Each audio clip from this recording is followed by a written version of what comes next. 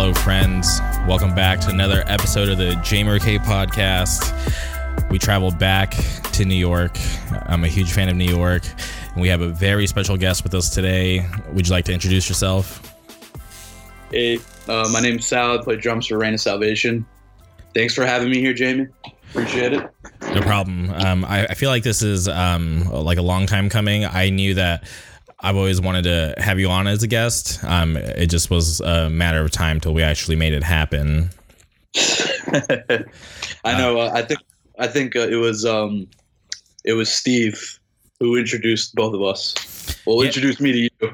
Yeah, for sure. Okay, let's get into that. So I was on Twitter one day and just scrolling through the timeline like I normally do, and I came across this video of this guy in a Ghost Inside shirt ripping his shirt off to like a Drake song, and so I'm friends with the Ghost Inside's merch guy.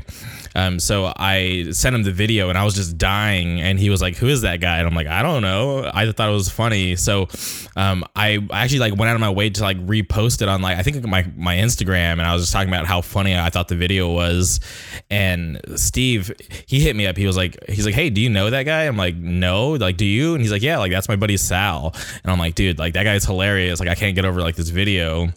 So he like gave me like I think your Twitter or Instagram, then I just started following you from there. I hate to be the bearer of bad news too about that video. That video was not my idea. That was my friend Harold. We were at he lives in Woodside, Queens. We were at his apartment, and he lives on the top floor. Okay. So he was like, "Sal, would you wear this?" It was the Ghost Inside long sleeve. It was a large. It was a size large. I'm a big man. I don't wear size large. And he was just like, "Yo, just go outside." And he's like, "Just go on the balcony." He's like, "Just rip the shirt, and I'm going to play Drake in the background." And I was like, "Okay, fine, whatever, Sounds stupid enough." And what do you know? Here I am now because of that video. That's awesome. Your friend Harold, is he in the scene? Harold, he plays guitar in Hangman. Okay, that's who I thought you were thinking of. Shout outs to Harold. I sent you an email almost a year ago, so if you could check that and email me back, thank you. I'll tell him next time. Okay. Thank you. I definitely appreciate that. Damn. So Harold was the reason for that video. That's so funny. He just didn't want that shirt anymore.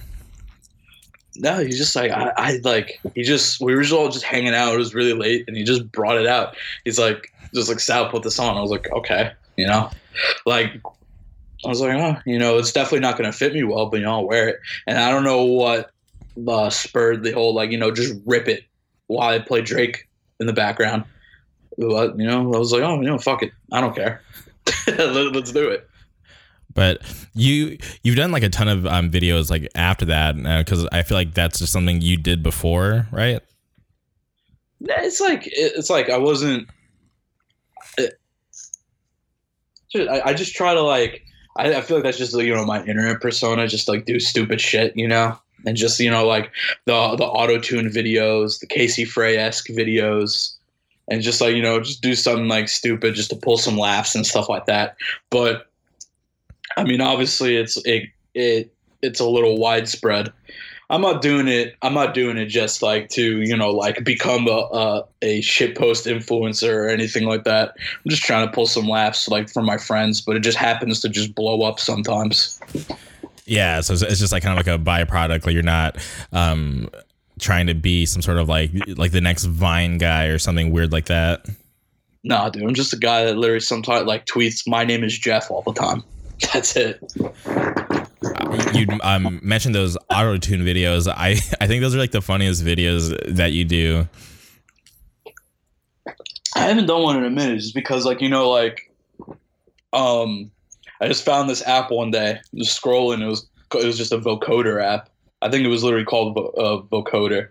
And you can just mess around with all the pitches and everything like that, and put like weird effects on your voice. And then it got to the point where people were like, you should just like charge people and like make custom videos and stuff like that.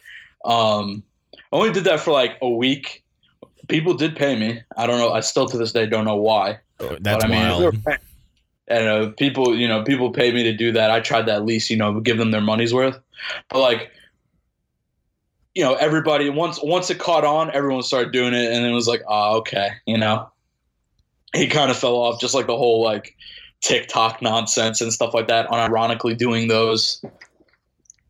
Yeah, I never got into TikTok, but I saw like a bunch of those videos on my timeline. And that's that stuff was just being stupid. Yeah, that was pretty much it.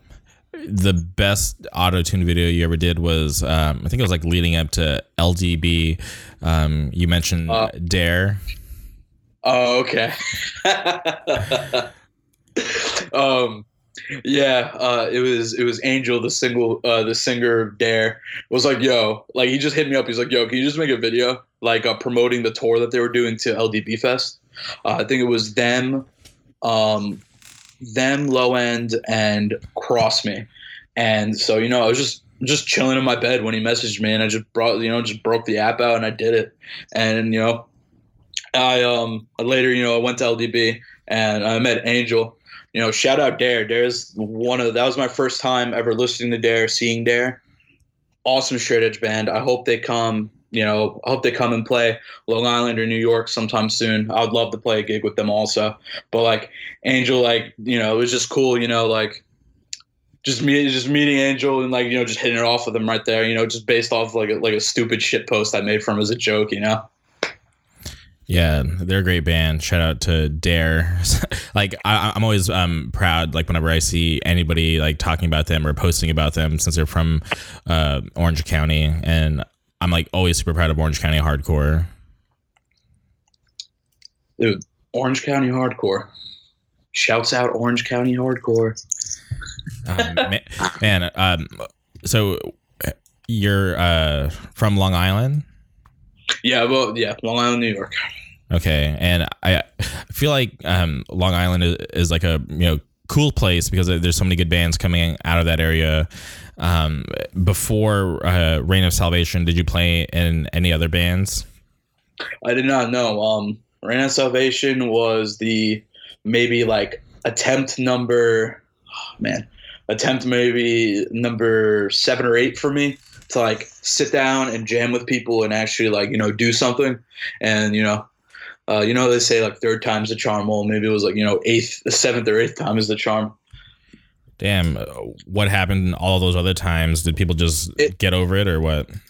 Mostly everyone that wanted to do something, everyone that wanted to jam and wanted to specifically do like a sound that I wanted to do as well, was either didn't have the time, or they're also in like one or two other bands that was taking them away from it, which I mean is completely understandable. You have priorities and everything like that.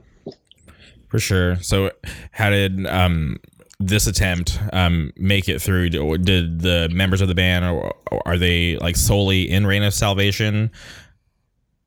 So Reign of Salvation started as a just like a joke pitch from my friend TJ, who plays in a band called Atonement.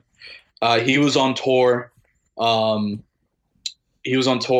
Last summer. Summer Fear. It was Typecast, Atonement, Tourniquet, and Foreign Hands. And it started off as a joke pitch between me, him, and our buddy Steve. TJ is originally from Maine. He went to college in Massachusetts, and he was telling me that he was moving to Long Island after he graduated because he didn't want to go back home to Maine, because apparently there's nothing in Maine. I don't know. I've never been there. Yeah. So TJ now lives like 20 minutes away from me. So once I realized that he was that close, he just kept coming over my house 2-3 times a week. And we just spearheaded the whole entire thing. It stuck. He was really into it. Everything, the other members really fell into place after, the music was, 50 to 60% done. We have James, who lives in he lives in Jersey. He's moving back home to Delaware, and he was going to sing. And then we have Zach, who lives in Mass, who plays bass. And we originally didn't have a second guitarist, and we picked up our friend Morazzo, who's from Long Island, and he also plays in Typecast and Draw the Line. I think you literally had him on your podcast a couple episodes ago.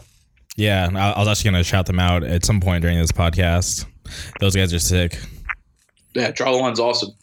That new record they put out sounds straight up like looks so good and so evil. It's cool to see. It's cool to see like that band go from point A to point B where they are now, and just the sound they developed. Awesome, and also shout out Jimmy. I hope you listen to this, Jimmy. You know I love you, and I'm really proud of you. Hell yeah! Shout out Jimmy. Yeah, definitely stoked on that band. I hope that episode helped, and I hope more people are checking that band out, because I think what they're doing, not only for Long Island but just hardcore in general, it's awesome. Yeah, and being able to still have them around, like play shows with them was awesome. We played a show with them in April. Well, maybe it is April now. It's at the beginning of April.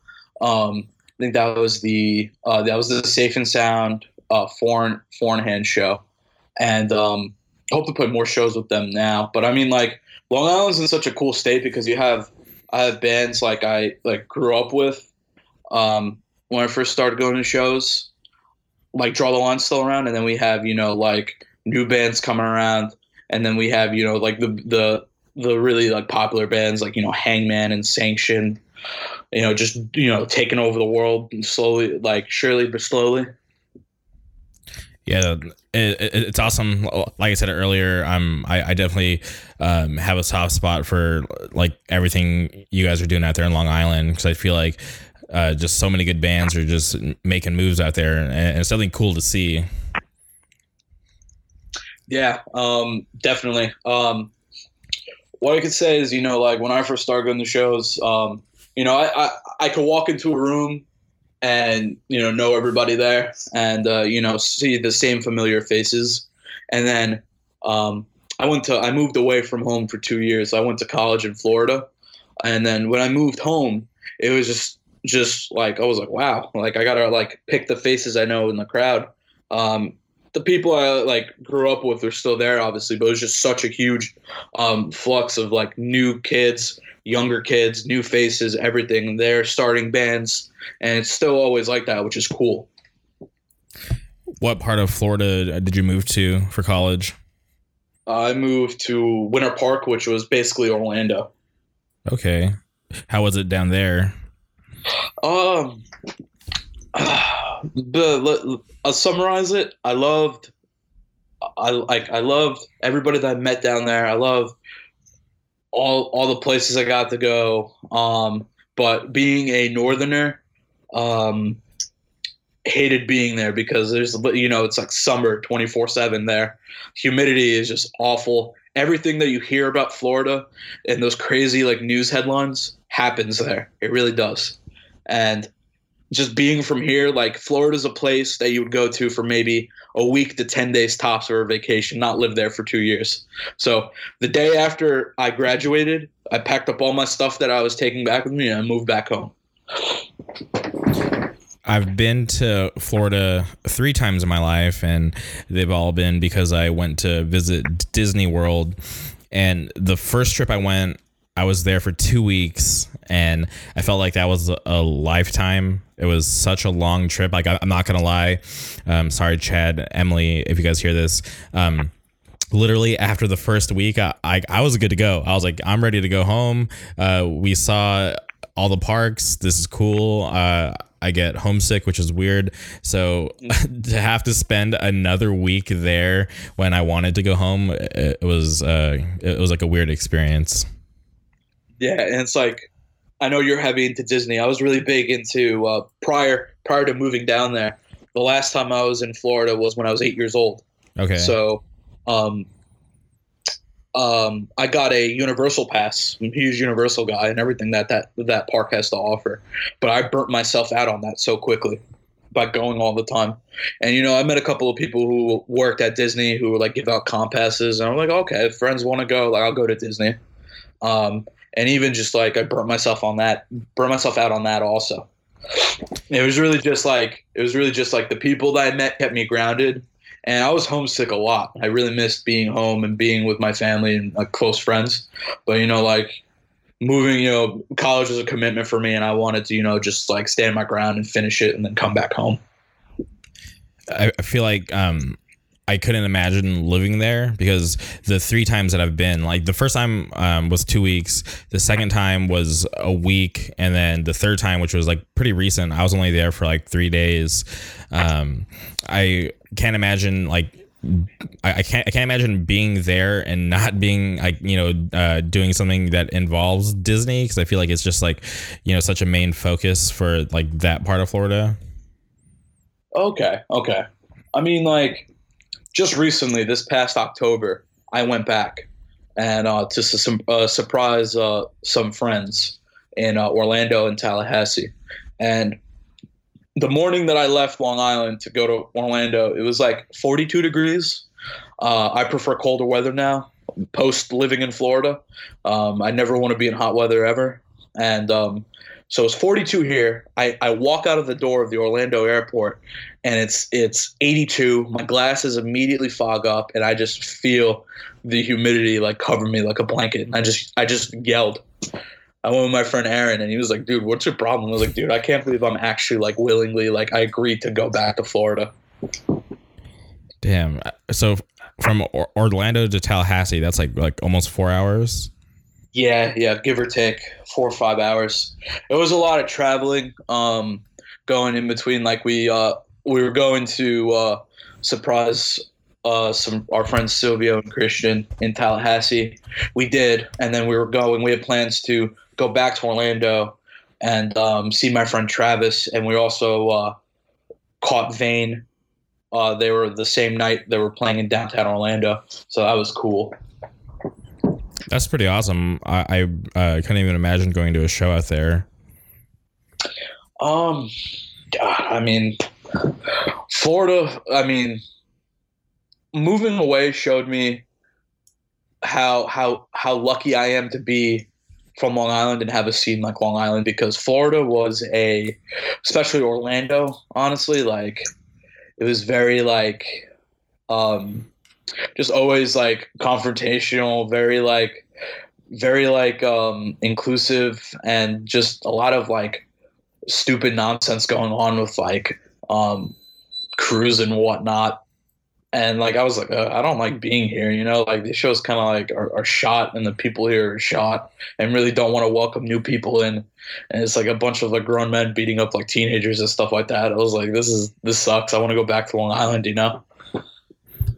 Yeah, that's always weird to me when, you know, people or certain scenes in hardcore like aren't very welcoming to, you know, new people, because like I feel like that's like one way to keep things alive and strong is you know, welcoming new people, even like young kids too, which like is one thing that I always say on this podcast is like, you know, the younger generation of hardcore is like always important. So for people to like try to shut them out or like beat them up, it's just like so weird to me. Yeah, because I mean, like if you're gonna do that, then that means like it's gonna end with you. You know, you got to, you know, pass it on. You know, people, you know, it's not for everybody, but the people that are, you know, are young and they're inclined and they want to like they really want to be a part of it. You know, you should welcome them in and like inspire them to, you know, maybe like write a zine, start a band, you know, book shows, stuff like that. Any little thing like that where you could support your scene helps. For sure. That's honestly the main reason why I do this. I started this podcast. It was just kind of like a weird idea. Like I used to stream on Twitch, but then I got lazy and just haven't done that for a while. And I was kind of like staring at my equipment one day, and I realized I'm like, oh, like I could probably start a podcast with like the stuff that I have. So I did like a bunch of like solo episodes, and then I got like this weird idea to have guests, because I used to hit up bands and like do these like email interviews, and that was cool for a while. Like I was thankful for the people that gave me their time of day, but then I figured I wanted to step it up and do something like a little cooler. So I started doing this podcast, and I never intended it to be like a hardcore podcast, like it's been labeled, and like I still don't consider it a hardcore podcast because I still leave the door open to anybody to come on. And so for people who like just think it's a hardcore podcast, it's not. I'm willing to have anybody on that's doing cool shit. And this is like kind of like my way to give back, is to help spread awareness for bands that I think people should be listening to, and bands that I think are cool and doing like awesome shit.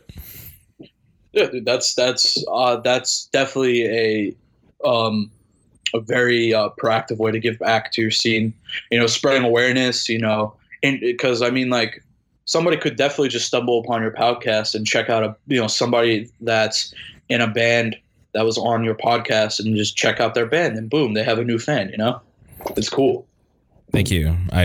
Since like I've tried booking shows, not easy, not fun for me, and I tried being in a band, but that's just like really hard to get everybody on the same page. So I feel like doing this, something that like I can kind of control, since I'm like the only person doing this besides like my friends, like putting me in contact with certain people. Other than that, it's literally just me behind the scenes.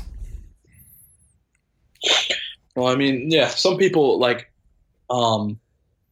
if I had the opportunity to, do a podcast and, just like have me run it, I feel like that would be something I would be open to, just because, like sometimes, you like me personally, like if I want to take full responsibility of something and just run it and like work it out, and it's solely my idea, like I'd rather do that than, make it a collaborative effort. Especially for something, like if I was to do a podcast, I would definitely have guests, either, in bands, or I have some friends that Twitch stream, and I would like to, pick their brain about games and stuff like that. Anything, just like, I think like if you have the personality where you can shoot the shit about anything, like you should do a podcast. That's cool. For me, I spend most of my time like alone, because I work like Monday through Friday. I have like a corporate job, so I like work really early, and I don't really deal with people. So like for most of the day, I'm like by myself. And if I'm not by myself, I'm either with my buddies Johnny or Garrett, and I just have so much like I want to say. So like I sometimes feel bad for them, because I like talk their ear off like about just like everything that's like going on. So I feel like this is like a cool outlet for me to be able to talk to some of the people that like I'm a fan of, and being able to express myself this way, it's pretty cool. Yeah. I mean, I'm gonna say like 3/5 of Reign of Salvation is we call it 9 to 5 hardcore. They got big boy jobs. Me, I'm hopefully in the works of getting a big boy job. Almost 2 years out of college, but definitely I feel like that sometimes too, though. Even though I don't work like 40 hours a week, like 30 or 35 give or take, I just like wake up, go to work, come home, mess around on my MacBook, listen to music. I spend most of my days either, just hanging out in Discord and like bullshitting with friends, or I've been trying to like just personally like get better at Photoshop. So I've been just tackling different things on there. And, it's cool to like on the weekends too, if I'm able to, just like go hang out, just see what everybody's up to, talk my mind about things. And yeah.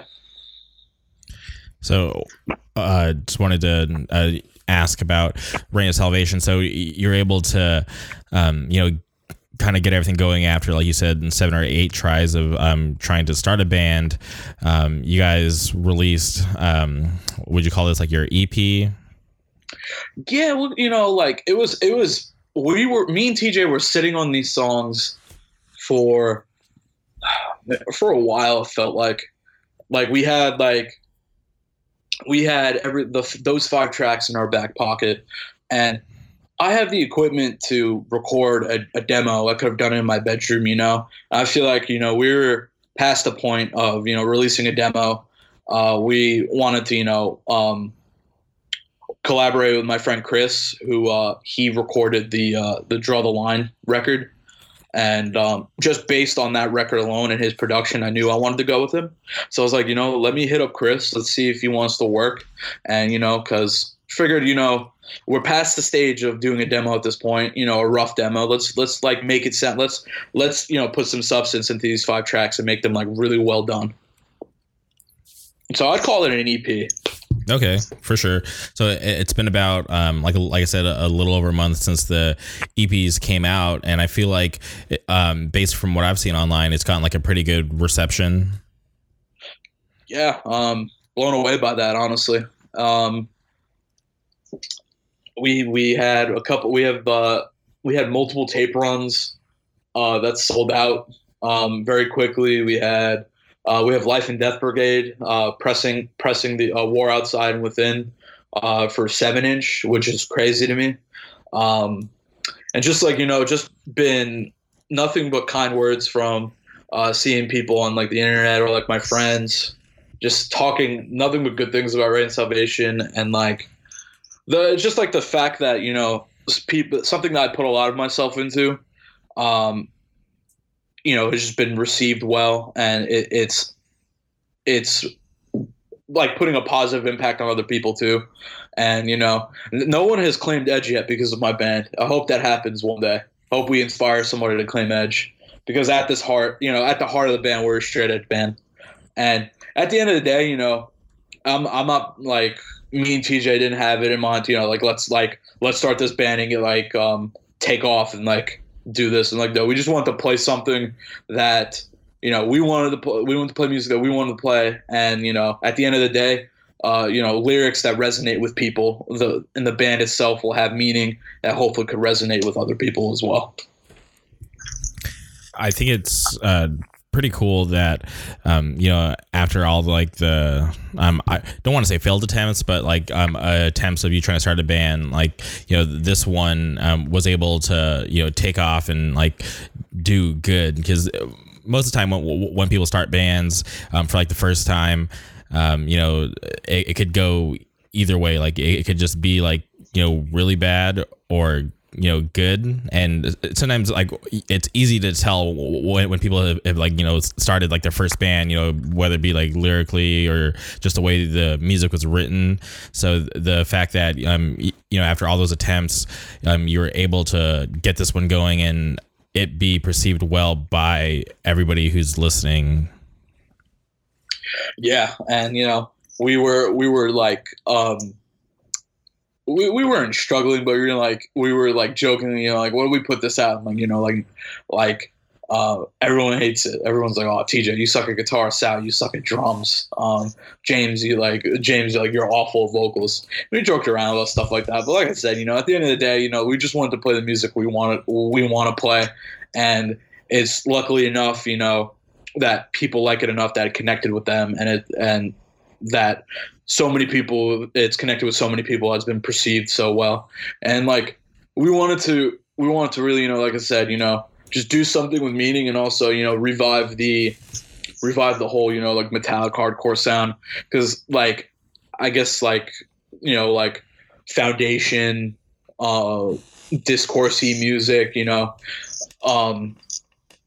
don't really see people really doing that style anymore. Since like, Foundation's broken up, Discourse is broken up.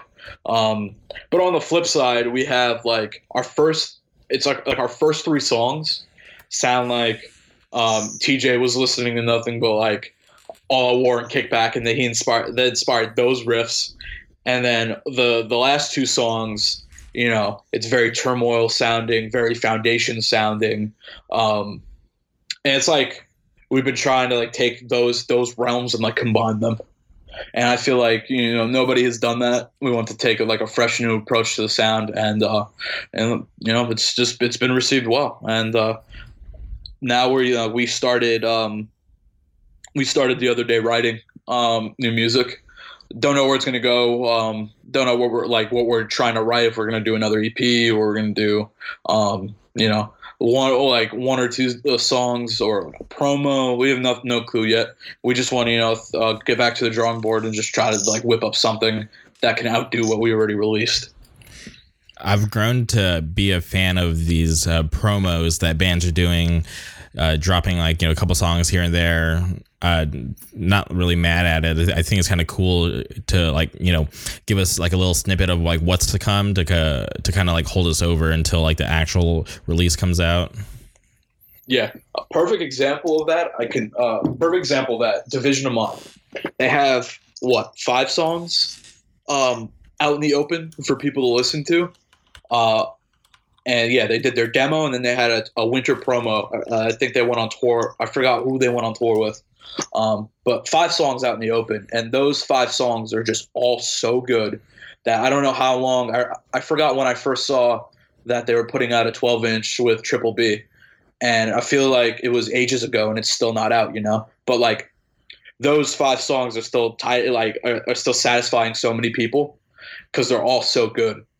So we were juggling that, do 2 or 3 really good songs, try to outdo ourselves, tide people over, and tide ourselves over until until the next step comes, I think that's a good move to do after releasing, 5 songs, or, getting people hungry for that next release. I honestly feel like you guys could hold out for a while, because we're like, just like a little over a month.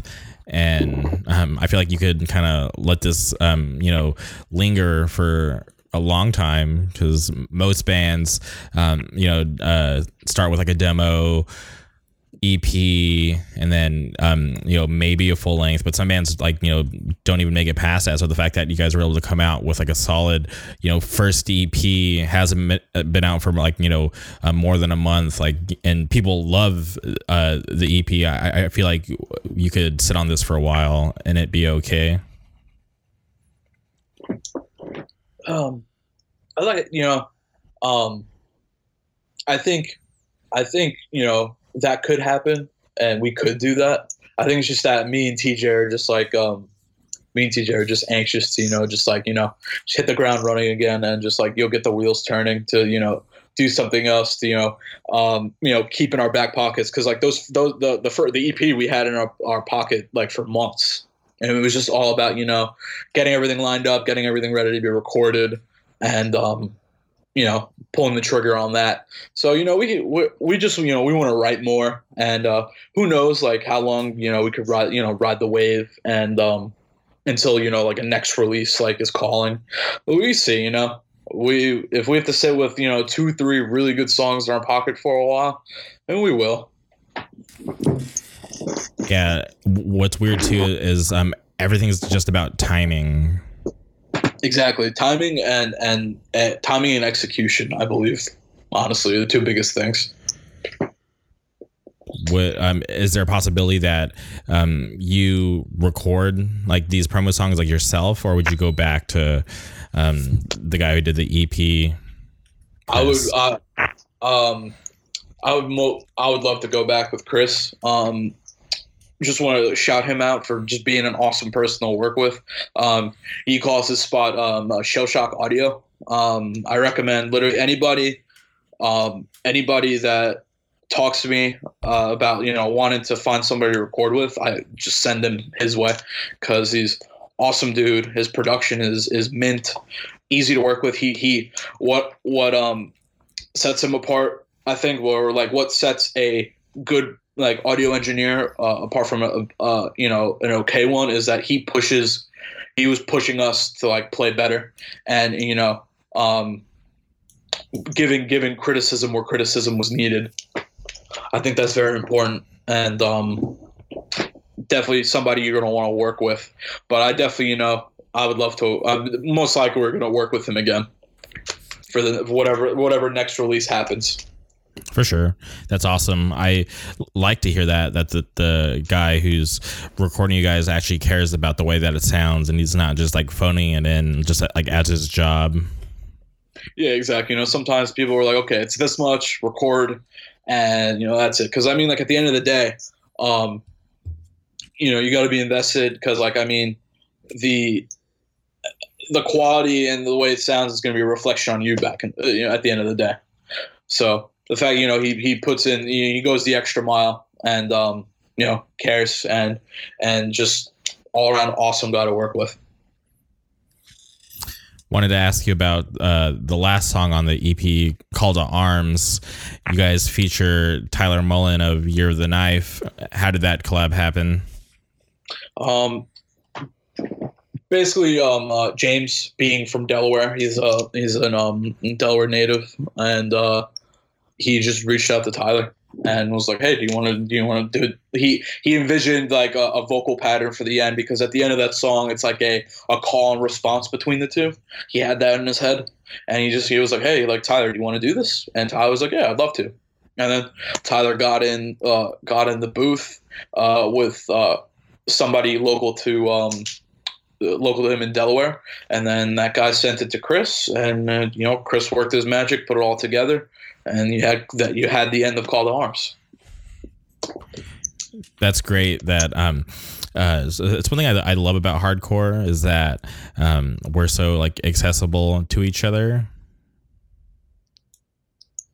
Yeah, and it's like the coolest thing about music, in my opinion, is just it allows you to, one, see places you never thought you were going to go to before, and two, meet people. Just meet all, like, a whole, like, just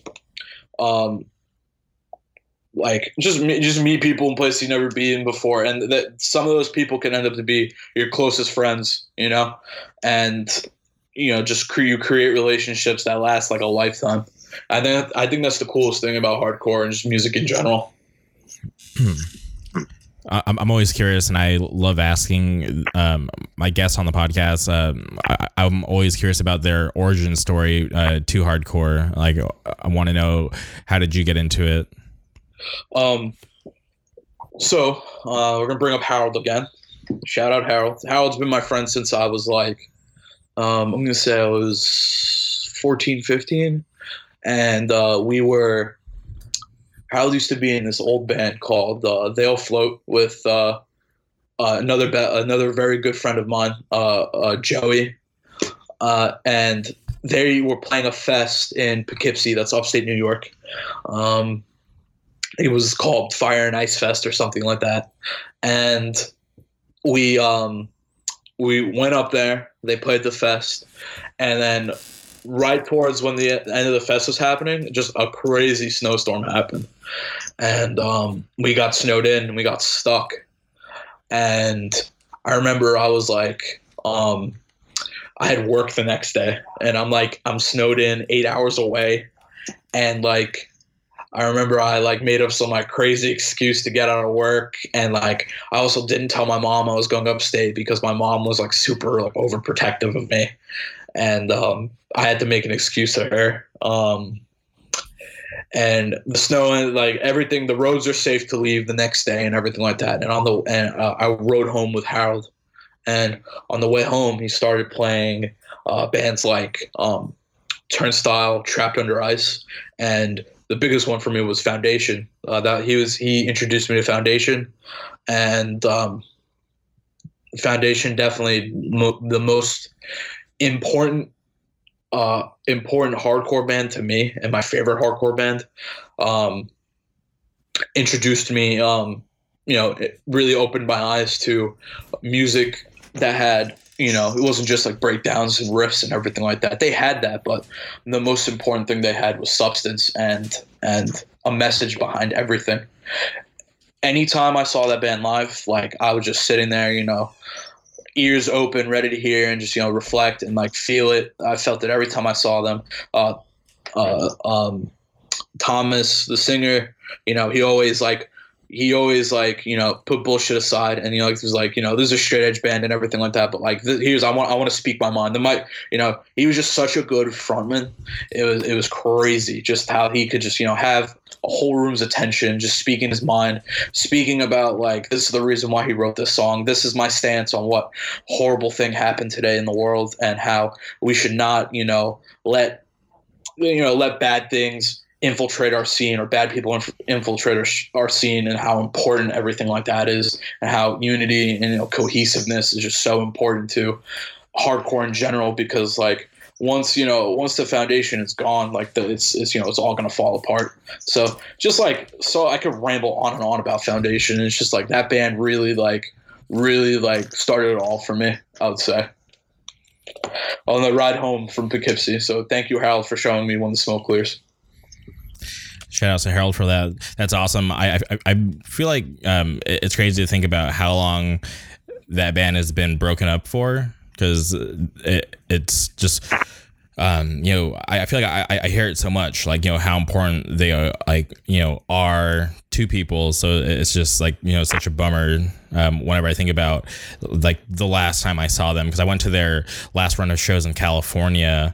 And so just to hear you bring them up again, I'm just like, man, like it's such a bummer that they're broken up, and hopefully maybe sometime in the future, maybe a reunion or something would be cool. Even though I'm not like the biggest fan of reunions, but I just feel like bands like that were like special, should be like allowed to do it. I definitely I definitely feel the same way about reunions. Like they I think they were around for 10 years, 11 years, I think. Don't hold me to that, but I mean, like, they did everything in that time that they were meant to do. They left that lasting impression that they will stand the test of time. And I didn't get to go to the last Northeast run of shows because I was in Florida, but I luckily got to catch their last Florida shows, and I went to Atlanta for their final show. Oh, that's awesome. How was that final show in Atlanta? God, seeing just like, that was the best way a band could ever go out. A bit, like, seeing, like, that was the best. Like, I've been to like final shows, whether it be like a semi-popular band or like a local band, and like that was the best way a band could be laid to rest like that. All the flowers at the end, literally just like putting them in the grave, and they just went out, and I guarantee you, like, they are a name that will never escape escape the lips of people in hardcore. And I think they're a band that, like, even like years from now, that younger kids will eventually stumble upon and everything like that, and like just listen to music and be like, this shit was great.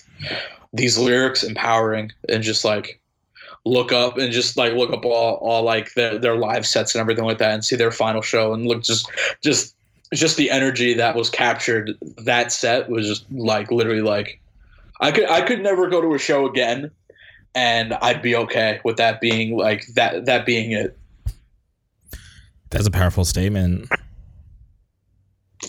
Yeah, like I could ramble on about Foundation.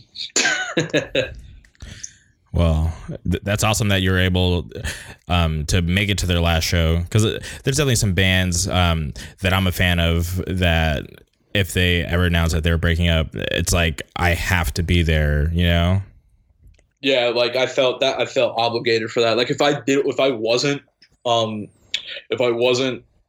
in Florida or going to college, I would have definitely traveled. I would have flown from Long Island to Atlanta, 100%.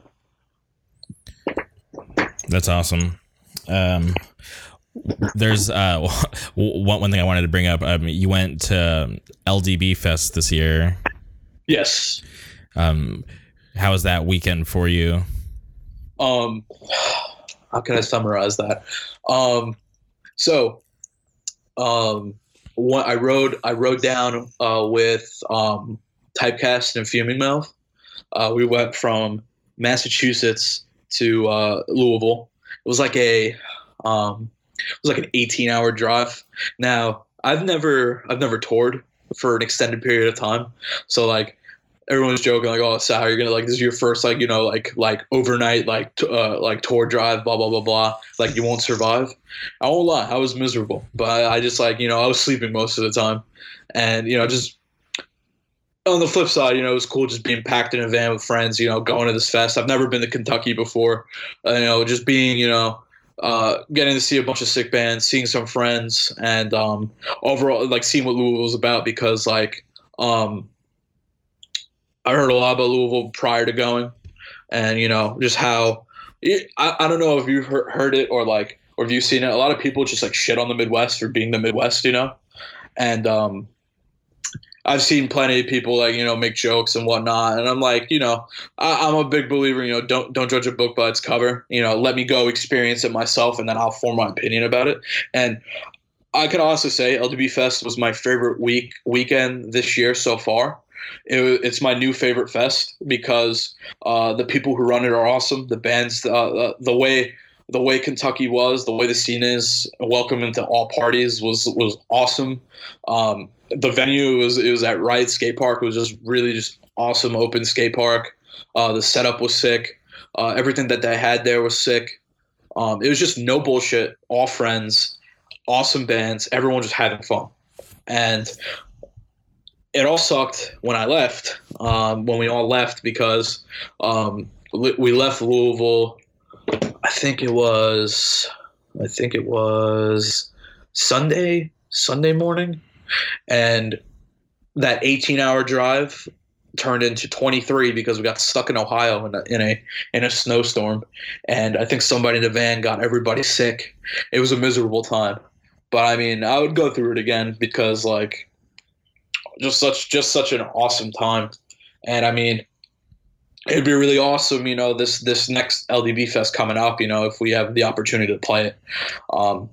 Think it would be really sick. And I mean, shout out like Life and Death Brigade, Ryan, Alex, people that, you know, Ryan, Alex, Ashton, and Tyler, you know, all the effort they put into, you know, like booking like such a sick fest.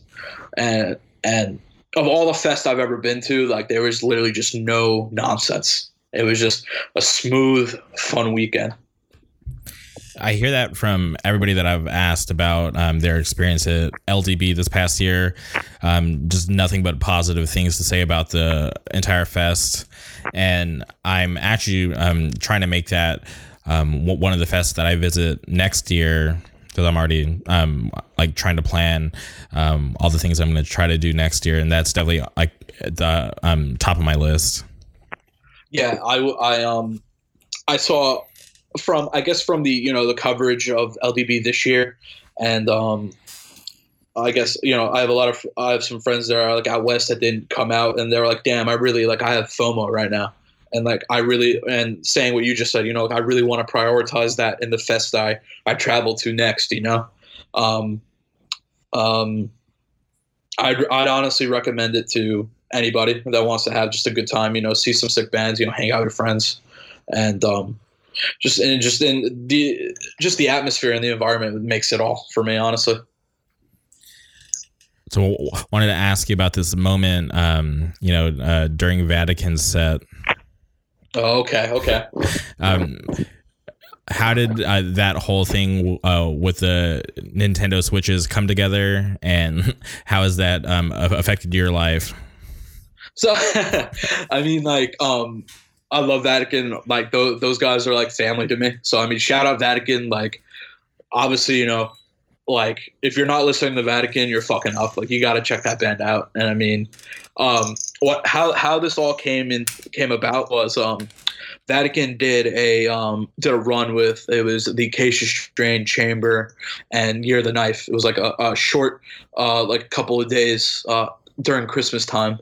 And Hozion, a very good friend of mine, I love him. He's, you know, such an epic dude. Him and Tom, they you know, they had their Switches with them on the tour, and everybody in Vatican like is like has roots in video games. I don't know if you're familiar with have you ever heard of Espionage VR, like a clothing line? Yes, I've seen you post them quite a bit, and I feel like they have like a ton of sick stuff. Yeah, so that's Hozion. Hozion does that. Hozion does just awesome awesome video game shirts. So like classic games. He did Final Fantasy VII, Metal Gear, Silent Hill 2, Twisted Metal, Fatal Frame, Max Payne, and he's still pumping out stuff, and now he's doing anime shirts, which is sick. But Vatican is a band surrounded, like, that has a gamer background. So like John, the singer, you know, was like, you know, shout out to gamers, and like Hozion and Tom jokingly like raised their switches up, at the Long Island date of that tour I was mentioning. So when we were all at LDB, Joseon was like, we got to get the whole squad together. Everyone bring their Nintendo Switches because John's going to shout out gamers and stuff like that. And, and it's like, it was cool just because, it's all my friends I play video games with, just like this cool moment where, like, it was LDB was the perfect place to do it too, because like I was saying, it was just all friends, no bullshit. Everyone got a kick out of it. I don't think there was one person who was pissed off about it or like had anything bad to say. And like people were just going crazy. Like John was just shouting out games and like he was saying like gamers rise up and shit like that. Like just like, like little funny nods you see on the internet. Just people were loving it. And the whole did you see the collaboration T-shirt that Vatican and Typecast did together? Yes, I did. So that came. That was a plan to do once everybody saw the pictures, members of the band, and there was for some reason people online once that got on people were documenting it and it went online. I'm pretty sure Vatican made it to IGN and like a very big Nintendo social media account. I forget which, but like they got a little bit of exposure. And then my friend Joey, I don't know if you saw the video, he was moshing with his Nintendo Switch. Yeah, I was going to ask you about that. Yeah. Joe, we all like in the moment when we were doing it on stage, I hopped back to like just put my Switch away and then go watch Vatican. And as I was leaving, I just see Joey just hop off stage and just go at it, And I thought it was also really funny too because my friend Mark was also moshing and like nobody got him. Joey got all the spotlight on that. So I'm like, hey Mark, if you listen to this, like I know what you did, and I'll acknowledge you. But just like when it got online, there was everyone everyone thought it was so sick. But then there was a handful of people who were like, "Oh, you guys are like such nerds. Like you guys are like throwing slurs around and stuff like that too. Like you don't belong in hardcore. Blah blah blah blah. You kids suck. Like you got like." And I'm like, "Yo, like why do you gotta like?" In terms of that, like why do you gotta hate on people who are just like having fun? Like hardcore. You don't like. I think the people who are hating are just kids who take hardcore a little too seriously, and like make hardcore a personality trait. If you know what I mean. It's like if they didn't have hardcore, I don't know what they would be doing right now. You gotta like this band to be cool. You gotta be friends with this guy to be cool. Like all that shit's lame as hell. Like I don't know how you could hate on others. It's just like a band of people and just friends having fun at a fest. So they made that shirt and they donated all the proceeds to charity. That's awesome. I had no idea that they're doing that with the proceeds from the shirts. Yes.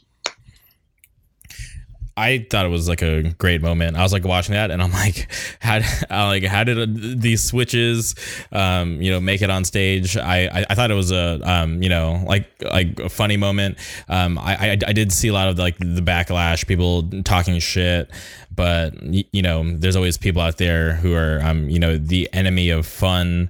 There's literally like no reason to like talk shit because it's literally you guys just doing your thing. You guys weren't like calling anybody out or trying to start problems with anybody. You guys were just like enjoying your time at the fest.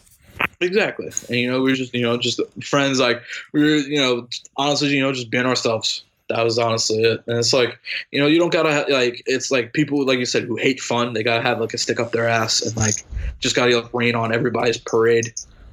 And honestly, if we could do it again, I'd do it. And like it was funny too because I was watching merch for Typecast while Vatican was setting up, and everybody prior, I had everybody give me their Switch that was going to do it, and I just had this duffel bag, a tote bag just full of Switches, like 20 Switches, and I just I was delivering it on stage and like just put it down, and like everybody grabbed their Switch and got ready for it. It was just so sick, such an also a great highlight of that weekend. Yeah, I thought it was a cool moment. Are there any plans for the gamers to unite again? I mean, I would love to. I hope honestly, like Reign of Salvation or Vatican, like we play shows together, or like Reign of Salvation, Typecast, Vatican, any combination of the bunch. I'd love to, just shout out to gamers. And I know what's cool is I know when Typecast goes on the road, they have a portable monitor they bring with them, and they set up Smash Bros. So that was also, that was fun to do. And I think there was also upstairs. I didn't get to go because I was just busy watching all the bands and stuff like that.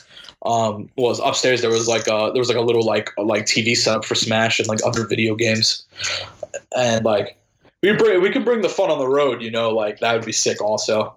Anything like that, keep you sane. Like, also, I mean, on the ride, on those, like, the 18-hour ride and the 23-hour ride, we were playing Switch games and stuff like that. Anything to help the time pass by and just have fun. What games do you own for your Switch?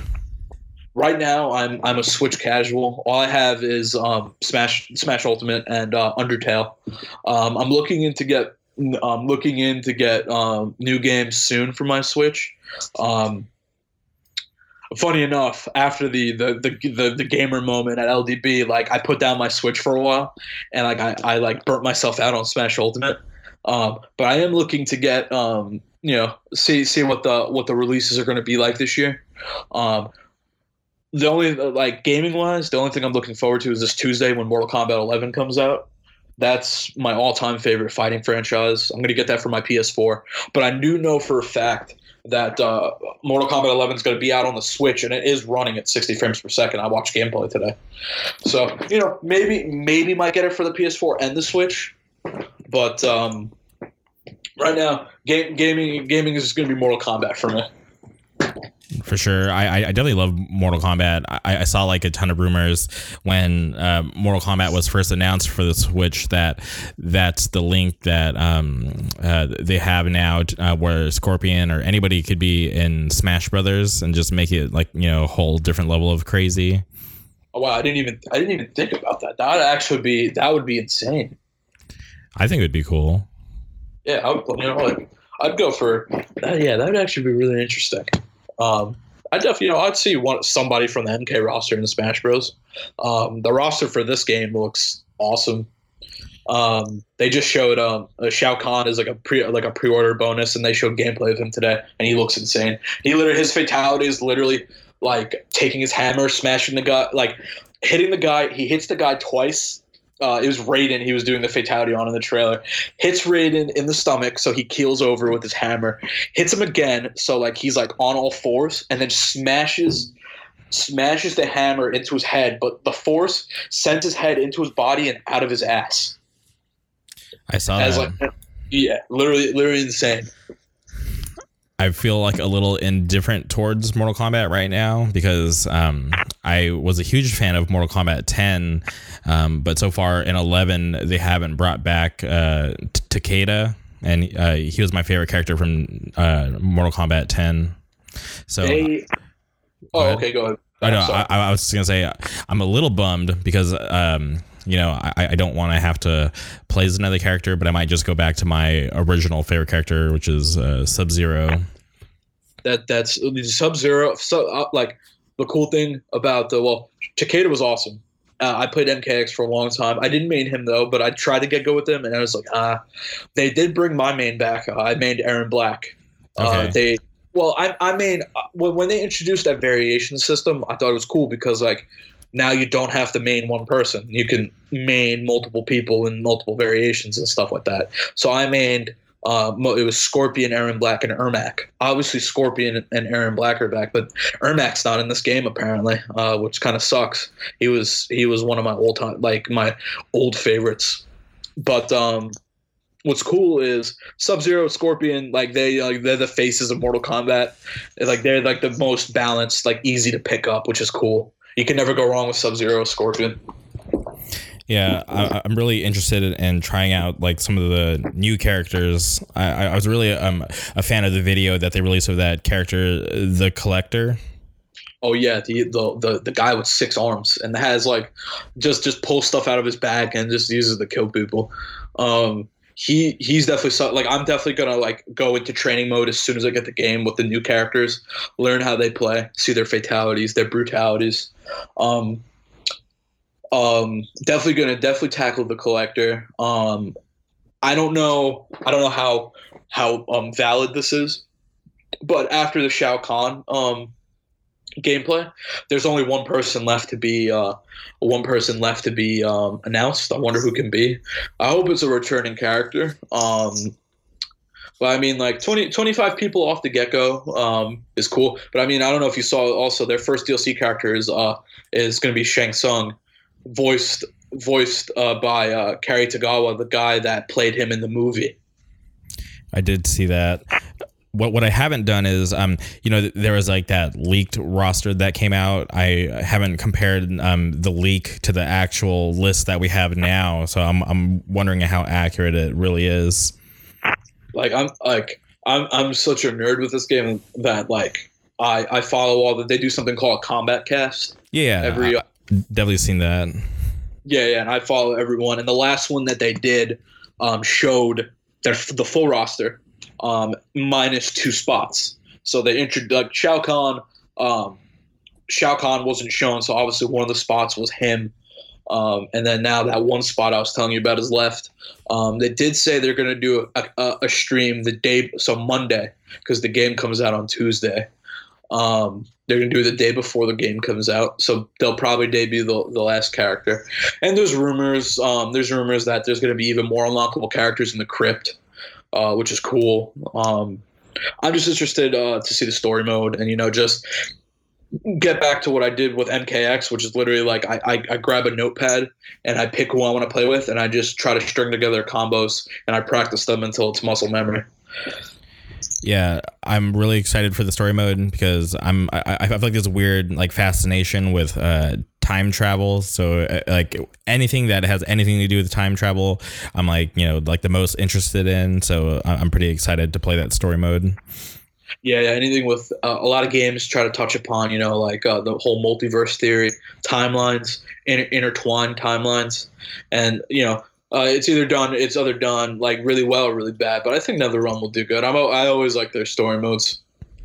Yeah, it always blows my mind at how like in depth and fun like playing their story modes are compared to like all the other fighting games. I feel like nobody can like match the level that NetherRealm and Warner Brothers takes it like when it comes to story mode for fighting games.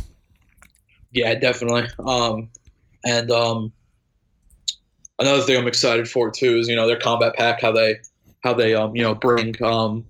bring like movie icons like like Jason was a guest character in MKX, Leatherface, Predator, Alien, anything like that. The big Ed Boon tweeted today, and I don't know if you follow Ed Boon or just know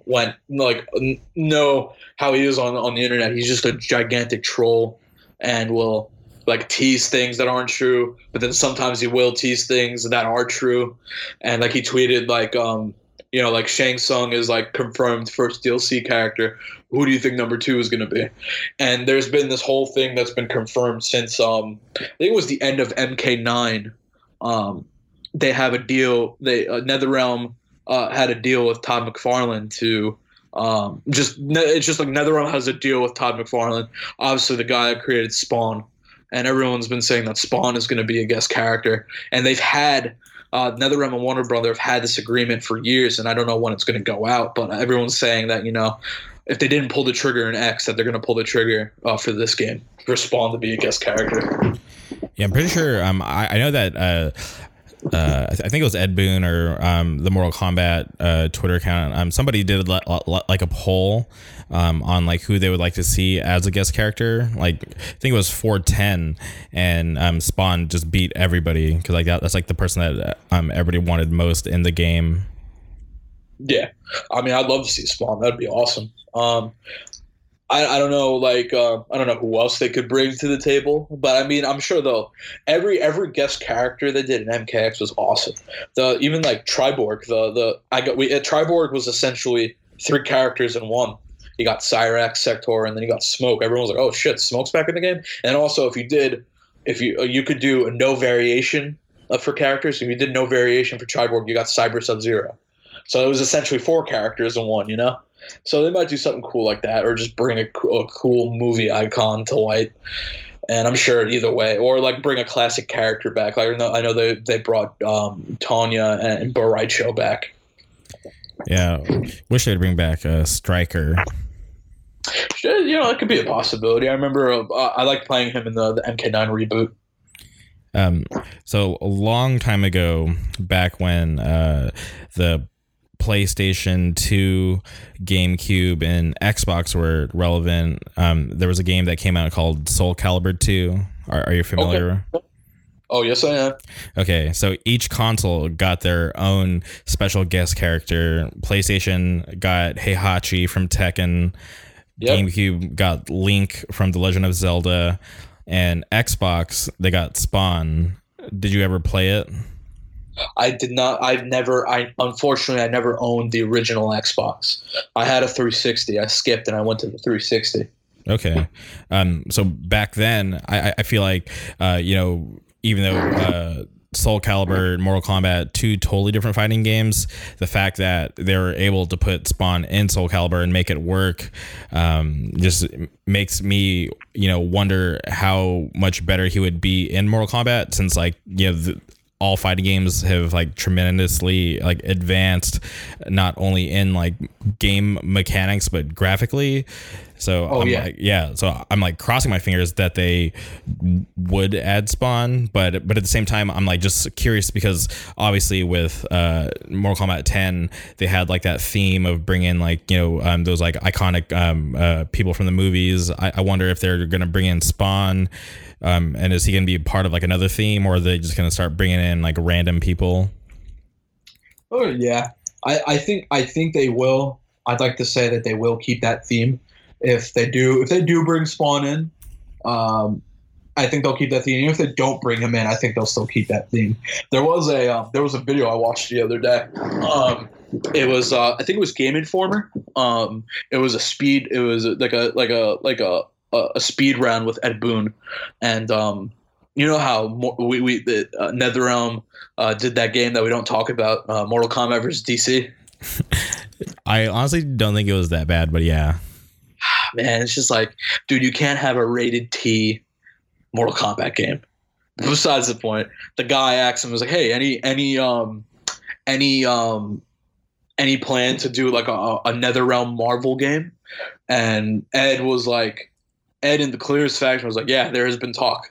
So if there's a NetherRealm Marvel game, and that would be so awesome."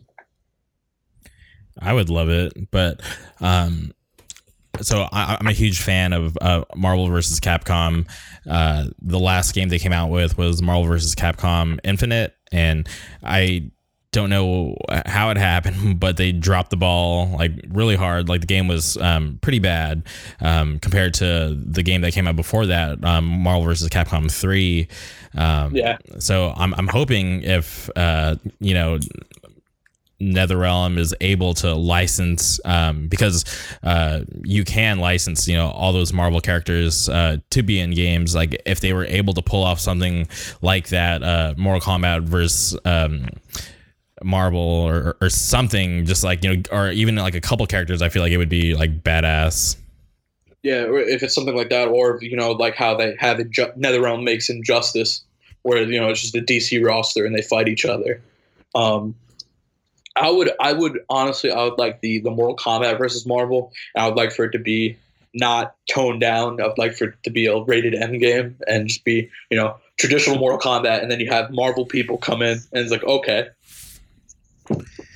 Yeah, I'm definitely into it, because what they do with Injustice is pretty awesome in my opinion. I didn't get into 1 because I just took a break from playing video games at that time, but I was all in for part 2, and I thought that game was amazing. I never got bought it and played it. I watch some of the pro players that I follow for MK. They branched into it when towards the end of MKX. I watched them play it, but I never sat down and got to play it. But it looked cool, and I feel from what I've seen, what I've seen from Injustice 2 has obviously made its presence known in Mortal Kombat 11, like the whole like customizable gear, the fact that like there's no more like percent damage combos and like your health is numbered now, and it's like shades of Injustice. So you mentioned you follow some pro players. I'm curious, who do you follow? I follow Sonic Fox. I followed him since I saw him play Aaron Black in Mortal Kombat X. I follow Honeybee and Perfect Legend. Oh, and classic. Okay. I follow some. I follow some. Fighting game YouTubers also, Super and Maximilian Dude, and I just watch them, play and stream and stuff like that. It's fun. I'm a big fan of watching people stream games, so I like to play and just sit back and watch. It's their personality makes watching them fun, and it's sometimes watching the pros play, you learn, you see like, okay, this is the meta, this is how they do this, like let me go try to replicate that. Yeah. For me, in Mortal Kombat, I was always a fan of Tom Brady. Oh, okay. Yeah. Even though he hasn't been doing too hot lately, but I was always just a fan of like his Sub-Zero. I think Perfect Legend's awesome, and then Sonic Fox is like the GOAT. I feel like he's just like, for what he's accomplished, like for as long as he did until he got like dethroned, I feel like he's like a super solid fighting game player, not just in like these NetherRealm games. Yeah, he's I'm pretty sure. Man, did he? I know MKX, Injustice. Did he play the Dragon Ball Fighter game? Yes. Do you know? Yes, he did. Yeah. It's crazy that kid's younger. Like he's younger than me, and like just taking home these gigantic prize pools and just being the champion of all these games. It's crazy. So you mentioned Maximilian, who I think is amazing at what he does. I had this encounter with him at Disneyland, of all places, because that's like where I'm at like 90% of the time. If I'm not at work or home or at a show, I'm at Disneyland. I was just there. I can't remember like what day it was. It was like just like a random day. Me and my buddy were hanging out inside the magic shop, and we're just like just in conversation. And I see Max like walking through the shop, and it's not a big shop at all. So he's like walking through the shop, and I'm like, holy shit, like that's Maximilian. So like, I didn't want to like go crazy and fanboy on him. So like, as he's like walking through the shop, I was like, Maximilian, and he kind of like turns her over and like looks at me, and he's like, hey, what's up, dude? And I was just like, nothing. I was like, I just want to tell you, love all your videos, love everything that you do. It's awesome. And then like come like trickling in behind him, like it looks like his family. They're like looking at me like strange because I was talking to Max, and he was just like super grateful and just like just seemed really humbled. But then I just left it at that, because I don't want to like be like, hey, can I take a picture, and just make it like even more cheesy. Just wanted to let him like enjoy his time at Disneyland, and not like freak out on him. Yeah, I feel it. That's definitely cool. I'm sure if you asked for a picture, he definitely would have. He seems like a really nice, down to earth dude who like probably like felt really good that you're like, oh, like I appreciate all the videos and like time you take to like entertain me and everything like that, and all these other people. It's cool when you see people like like you like get to have that encounter and realize they're down to earth and like really humble, and like they're not like stuck up or anything like that. Yeah, just the look that he gave me, he just seemed like really surprised that some random person in Disneyland like knew who he was. Yeah, I can't say I've run into anybody that I like watch on YouTube or watch them stream, or any streamers. There is a famous fighting game player from your neck of the woods. I'm not sure if you're familiar with him. Are we talking about L.I. Joe? Yeah. Yeah. He was at the show last night, I'm pretty sure. So that that Knocked Loose tour hit Long Island yesterday. Okay. Knocked Loose, Acacia Strain, Harm's Way, Higher Power Sanction, and Hangman actually opened up the show. Okay.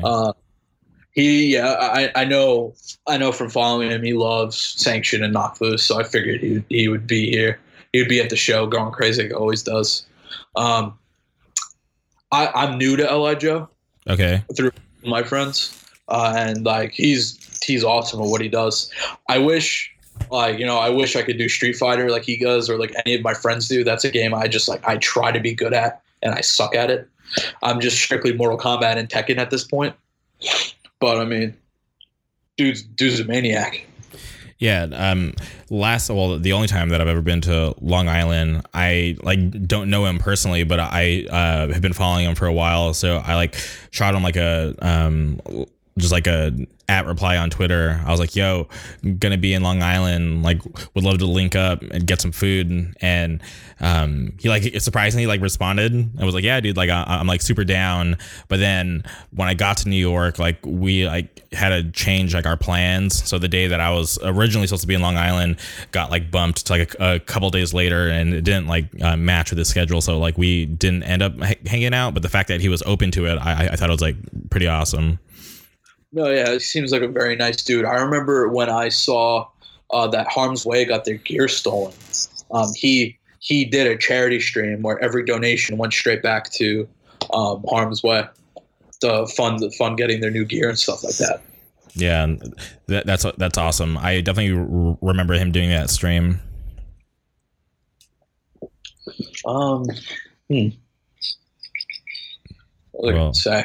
I don't know.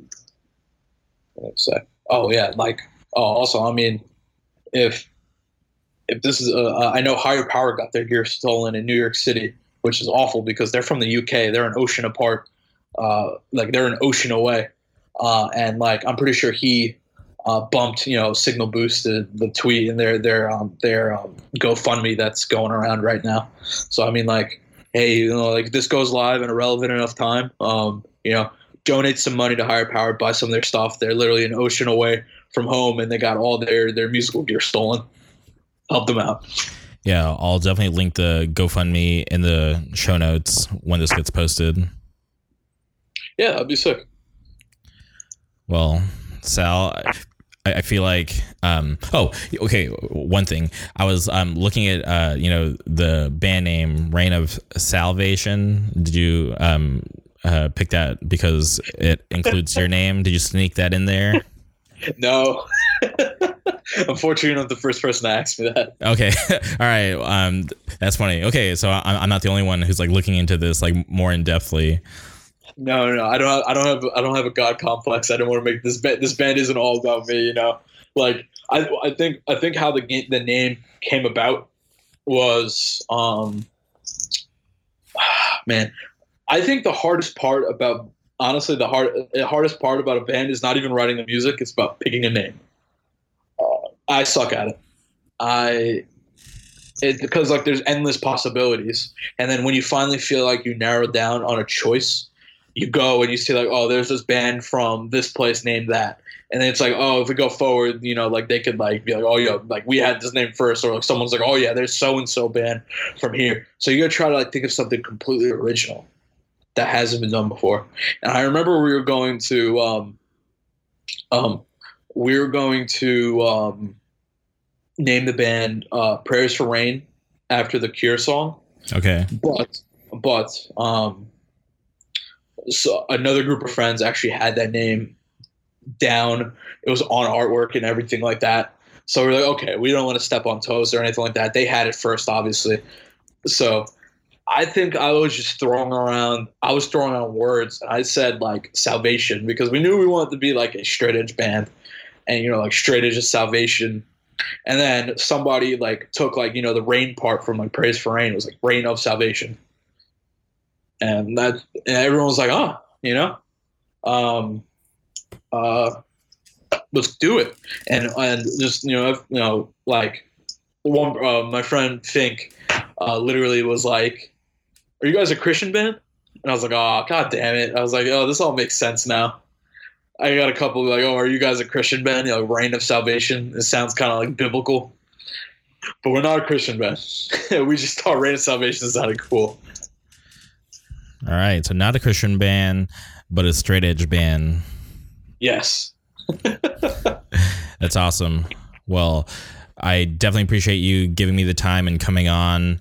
And this is like super early on in, the life of Reign of Salvation. So would love to have you on again in the future whenever you guys release more music or going on like full US tours. Would love to have you back on and talk more about the band. Dude, that would be awesome, dude. I appreciate you reaching out to me and wanting to do this.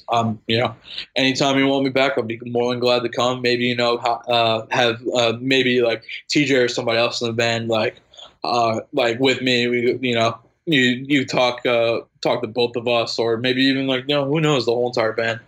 But dude, just awesome stuff like this is cool. Keep doing it. And anytime you want to hit me up and bullshit, I'm a DM away. Hell yeah, definitely appreciate that. Before we go, is there anything you want to shout out or plug? I want to shout out, Squad, shout out Typecast, Vane, Hangman, Year the Knife, Simulacra, Foreign Hands, Hell South, new band. They're fucking awesome. Shout out Gio. Bleed, Fuming Mouth, Vatican, and, just shout out Straight Edge. And also shout out Gamers. Rise up. There you have it. Sal from Reign of Salvation. Appreciate you coming on. Appreciate all of you guys coming in or tuning in every week and listening to the podcast. Definitely appreciate it. Thank you for all the love and support. I definitely appreciate it. And this has been another episode of the J-Mary K podcast. Always on top.